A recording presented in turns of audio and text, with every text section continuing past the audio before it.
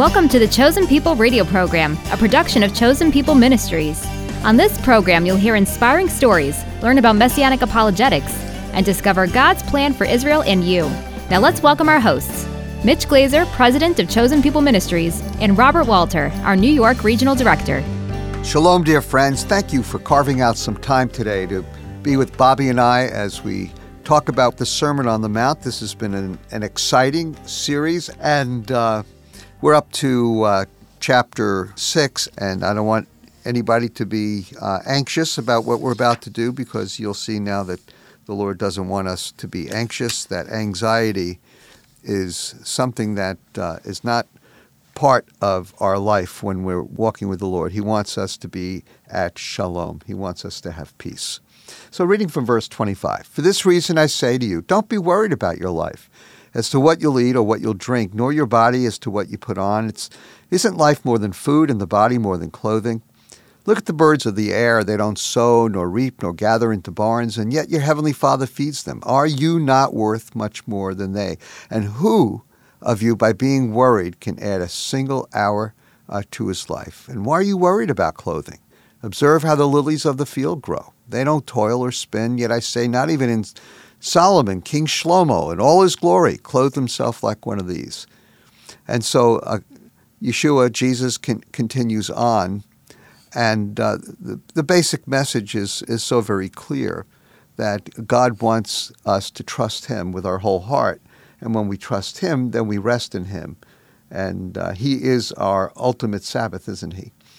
We find our rest in him, and we are at peace. And no matter what he provides, it's enough. You know, it reminds me of Psalm 23. "The Lord is my shepherd, I shall not want." And we have all we need when we trust the Lord. And again, this whole teaching on contentment, about not being anxious, that's something that is pretty indicative even today within the Jewish community. Now, of course, some of our dear precious Jewish friends who are religious don't know the Lord. They don't know Jesus the Messiah. But how many times, Bobby, as you're speaking to an Orthodox Jew, do they say something and then punctuate it by Baruch Hashem? Oh, yeah. Praise his name. Yeah, very common, very common. Baruch Hashem, praise his name. Or another phrase that you'll hear all the time is Bezrat Hashem, which is with God's help. With God's help, yeah. And if it's God's will. I mean, it's amazing how this teaching of non-anxiety and contentment and experiencing shalom is so woven into Jewish culture and Jewish religious faith. Mm-hmm. And so you know somebody who at least is trying to have a relationship with God and trying to be obedient to the law of God. That person is always a content person. It's almost a given that they will be somebody who's not particularly anxious.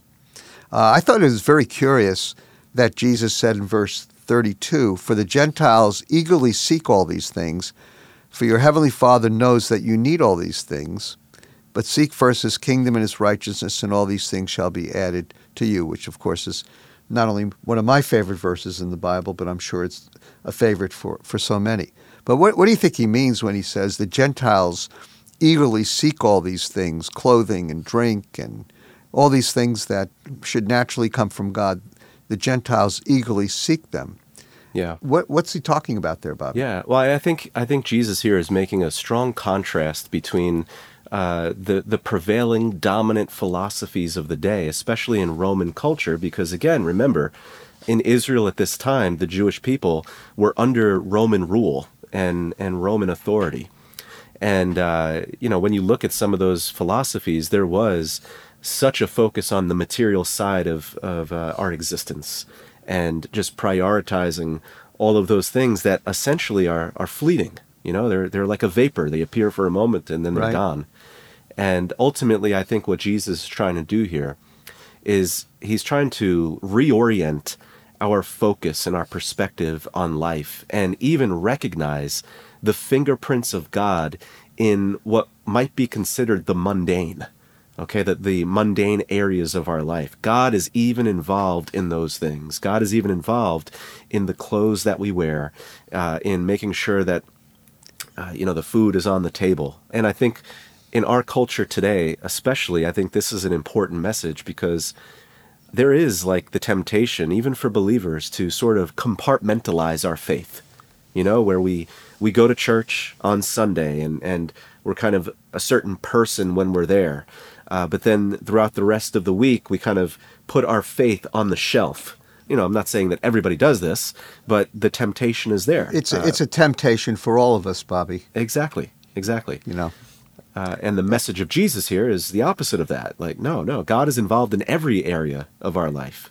When we walk into the congregation, when we step out of the congregation, when we rise up in the morning, when we lay down to go to bed, when we are walking to our car or walking to the subway to go to work and throughout the day at work. What you're saying is well taken. What really we're talking about here are pagan faiths. So Jesus, of course, understood Judaism. The temple was still standing when he was there. Synagogues were proliferated all over Israel and Asia Minor, all throughout the diaspora at this time. There were many, many first century synagogues. And so there's a real contrast between the Gentiles and the pagan religions and the faith of Jewish people. And the one thing that the pagans focused on was the material world. And so if the gods were going to do anything for you, it would be in the material world. There was not really a concept of communion with God on the pagan side. And I think that communion with God has always been an important part of Judaism. God walked even with Adam in the garden, and he wasn't even Jewish yet. Was Adam Jewish? I don't think so. But God walked with Abraham, Isaac, and Jacob. And the new covenant said that your sins will be forgiven and the law would be written in your heart. There's always that internal closeness with God that's part of the promise of the Bible, right. Both Old and New Testament. You can't really enjoy it to its fullest without knowing Jesus, because then the Holy Spirit's living in your heart and your soul. But I think paganism is a materialistic religion.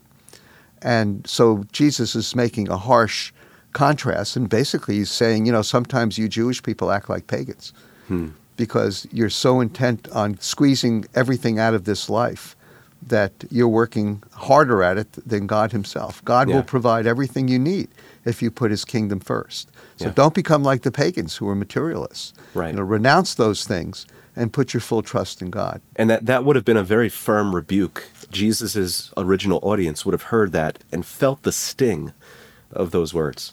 Gee, what's he accusing us of? Exactly. And it's interesting. That again that wasn't really the portfolio for the Messiah that a lot of first century Jewish people expected. They expected the white horse, conquering the Romans, establishment of the kingdom. They weren't thinking about another prophet coming along and speaking to the potential lack of ethics or immorality or disobedience in the soul of a Jewish person, and calling a Jewish person out on that. And so I think that this can also be very easily applied to all of us. Mm-hmm. The faith that we have in Jesus, consistent with the Hebrew Scriptures, the Old Testament, is not really an external faith, it's an internal faith, where God transforms us from the inside out. You need to be born again. The law is written on your heart. It's always on the inside. And then the inside flourishes. And instead of seeking all the good things that this world might have to offer, which is sometimes very attractive, God wants us to have pure hearts and to seek him, that relationship with him, and then to seek the best for others, to be those who serve other people. I love verse 34. He concludes it all, and he says, so don't worry about tomorrow. Based upon all this, chill out. Don't be so anxious. Don't be like the Gentiles. Don't try and work your way into heaven, because it just won't work. So don't worry about tomorrow, for tomorrow will care for itself. Each day has enough trouble of its own. One of my favorite passages during the last couple of years has been Proverbs 16:9, that a man plans his way, but God orders his steps. And that's the beauty of it all. Jesus is not here saying don't plan for your life. The Lord wants us to be generous, with how we steward our material resources. He wants us to support the Lord's work, to support a local congregation, to support a local church. And so he wants us to do all those things. So he's not against planning. God is not against planning. He's a God of order, right? But he also wants us to fully understand that he's in control of our days and that we'll have whatever we need when we need it. And that even though we're planning, that doesn't mean that everything's going to work out the way we think it's going to work out. This world is still tainted by sin. Sometimes sickness, sometimes a lot of other factors can keep us from doing what we thought was our plan. But I think it was Chuck Swindoll, who has a way of saying these things, said, our disappointments are God's appointments. And it's just such a great, pithy little statement.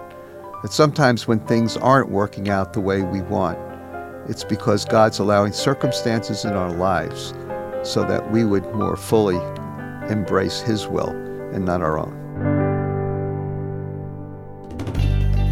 Noted Dallas Theological Seminary professor Dr. Gerald Bach tells us, plagues are a way for God to get our attention.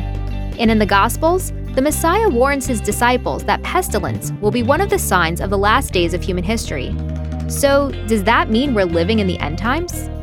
In a time of global pandemic, people are understandably frightened and wanting answers. So if you would like to know what the Bible teaches about pestilence, plagues, and pandemics, be sure to call us and ask for your free copy of Joel Rosenberg's booklet today. It's available right now when you go online to chosenpeople.com/radio. That's chosenpeople.com/radio. Or request the booklet, Pestilence, Plagues, and Pandemics, What Does the Bible Teach? When you call 888-2-YESHUA. That number again is 888-293-7482. We look forward to hearing from you soon. And thanks for reaching out. New York City, home to an estimated 1.6 million Jewish people. At Chosen People Ministries, we gather believers from all over the country every summer to proclaim the good news of Jesus the Messiah to Jewish people all around the city. We engage in street outreach and follow-up. We also invite our volunteers to a special Jewish Cultural Day, Sabbath dinner celebration, and more. If you have a heart for the Jewish people and love to talk about Jesus, visit chosenpeople.com/Shalom New York to find out more. That's chosenpeople.com/Shalom New York. We hope to see you this summer.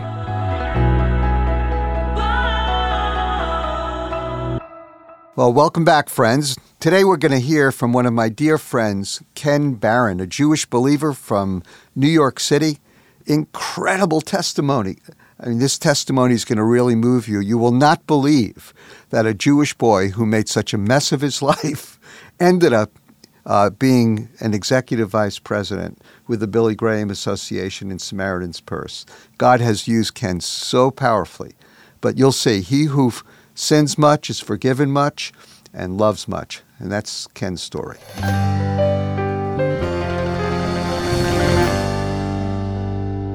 How did a Jewish kid from New York City wind up as an executive vice president of the Billy Graham Evangelistic Association? I remember coming home from school and these Catholic kids would chase me, and then they started to throw rocks at me. You killed Christ! I don't even know who Christ is. I didn't kill anybody. This is a The first time I had heroin, it was in the bathroom, men's bathroom at Grand Central Station in New York City. What a horrible, degenerative kind of thing. How did a nice Jewish boy like me get into a place like this?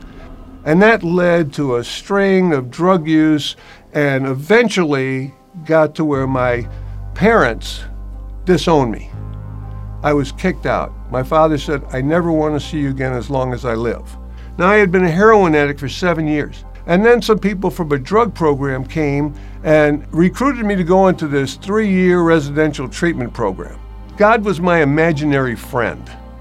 I said, please, God, if you get me out of this one, I'll never use drugs again. I wound up being president of this drug program. the President of the United States comes to visit that program. Ronald Reagan shows up at the front door of this building, and I'm hosting him. I sit there for 2 hours talking to the president, telling him about this story and what happened to me. And then he spoke to the residents. He asked me first, he said, is it okay if I tell the residents of the program that your body is the temple of your spirit? I said, you can tell them whatever you want. You're the President of the United States. The Chief of Staff, Jim Baker, he said, we saw what you did with drug addicts. We'd like you to join the campaign because just think what you could do with Republicans. I'm in Washington. Here's my title, Deputy Assistant Secretary of Public Affairs / Public Liaison for the United States Department of Health and Human Services. Huge title. I don't even know how you fit it on a business card. It was like a miracle. I mean, things kept falling into place. Going to England, being the guest of the royal family, private visits with the Pope, the Dalai Lama.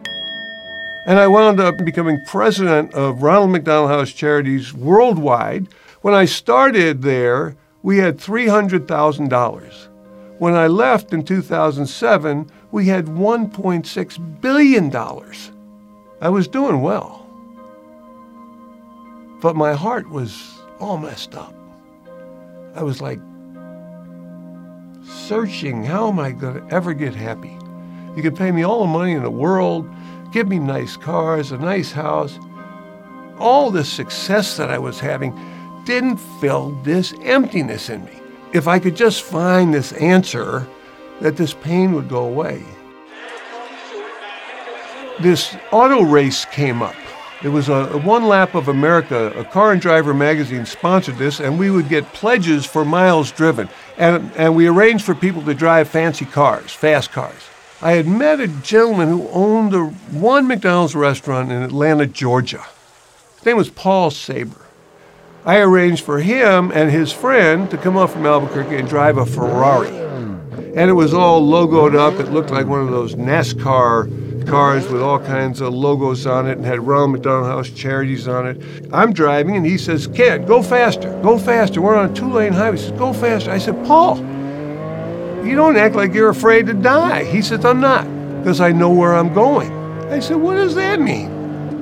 And he says, now let me tell you about my friend Jesus. Then he starts to talk to me about his religion. He said, you need to accept Jesus Christ into your life. And I screeched on the brakes and pulled over the side and said, look, I'm a Jew. He said, no, you would be a completed Jew. I said, what does that mean?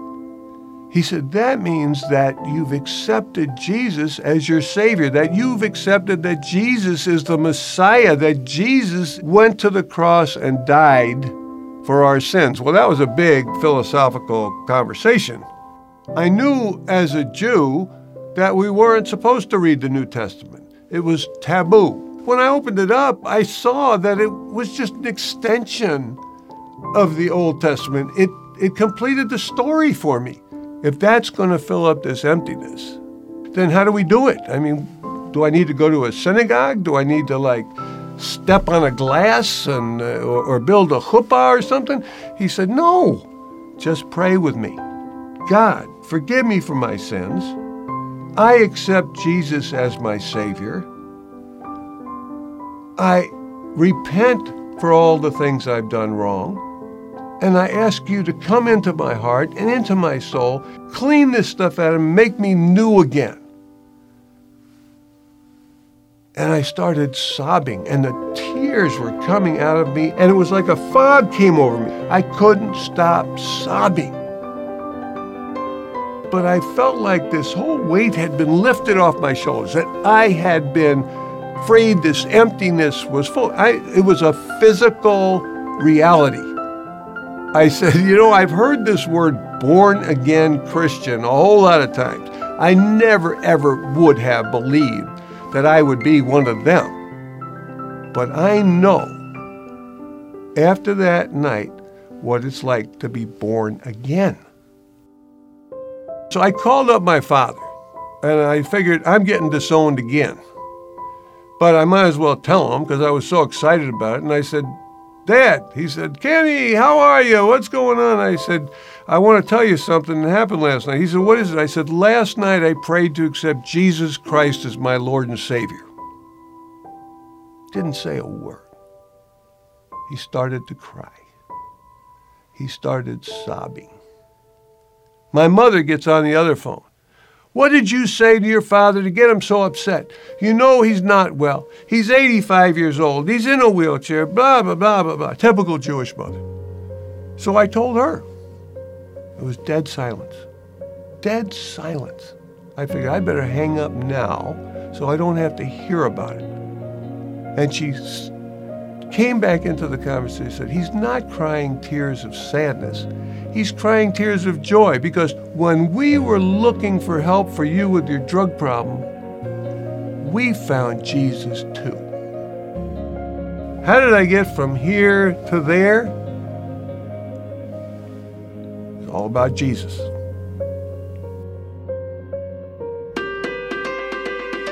Shalom, friends. This is Mitch, Glaser, president of Chosen People Ministries. There is a growing movement of the Holy Spirit among second-generation young adults, and we have a great ministry to these folks. There are hundreds of them. There's a beautiful commercial center, 2.5 times the size of what we have now, that'll seat over 150 people. We have space for children's work. We have space for a cafe. And so pray over the center. We'd love to have you. Come on a Chosen People trip. But I know that you'll want to be involved in one way or another to help the gospel go out in power to Israel.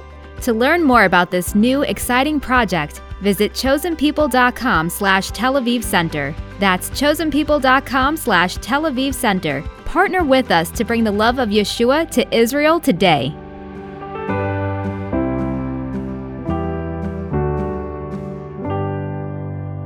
You're listening to The Chosen People, which is produced and sponsored by Chosen People Ministries. Thank you so much for joining us today. And if you'd like to learn more about this weekly program, then let me encourage you to stop by our website and explore. You'll find us online at chosenpeople.com/radio. We've got a variety of resources available, and we even have a free gift available for you just for reaching out. Joel Rosenberg is a dear friend, and he's written a book called Pestilence, Plagues, and Pandemics. What does the Bible teach? And my other friend, noted Dallas Theological Seminary professor Darrell Bach, says, the plagues are a way for God to get our attention. Thank God that season of plague has stopped, but there are many other hardships in the world right now that we must pay attention to. The Messiah warns his disciples that pestilence, war, rumors of wars, will be one of the signs of the last days of human history.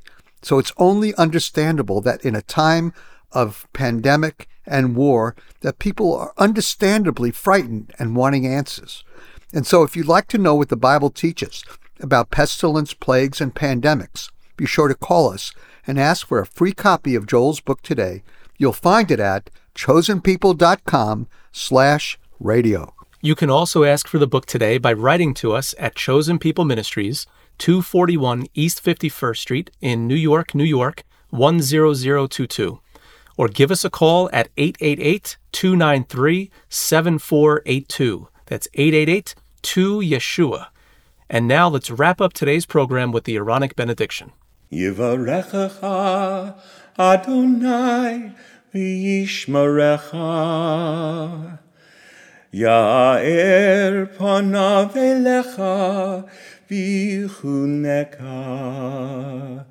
Yisa Adonai panav elecha v'yasem lecha Shalom, v'yasem lecha shalom, v'yasem lecha shalom, v'yasem lecha shalom. May the Lord bless you and keep you. May the Lord lift his countenance upon you and be gracious to you.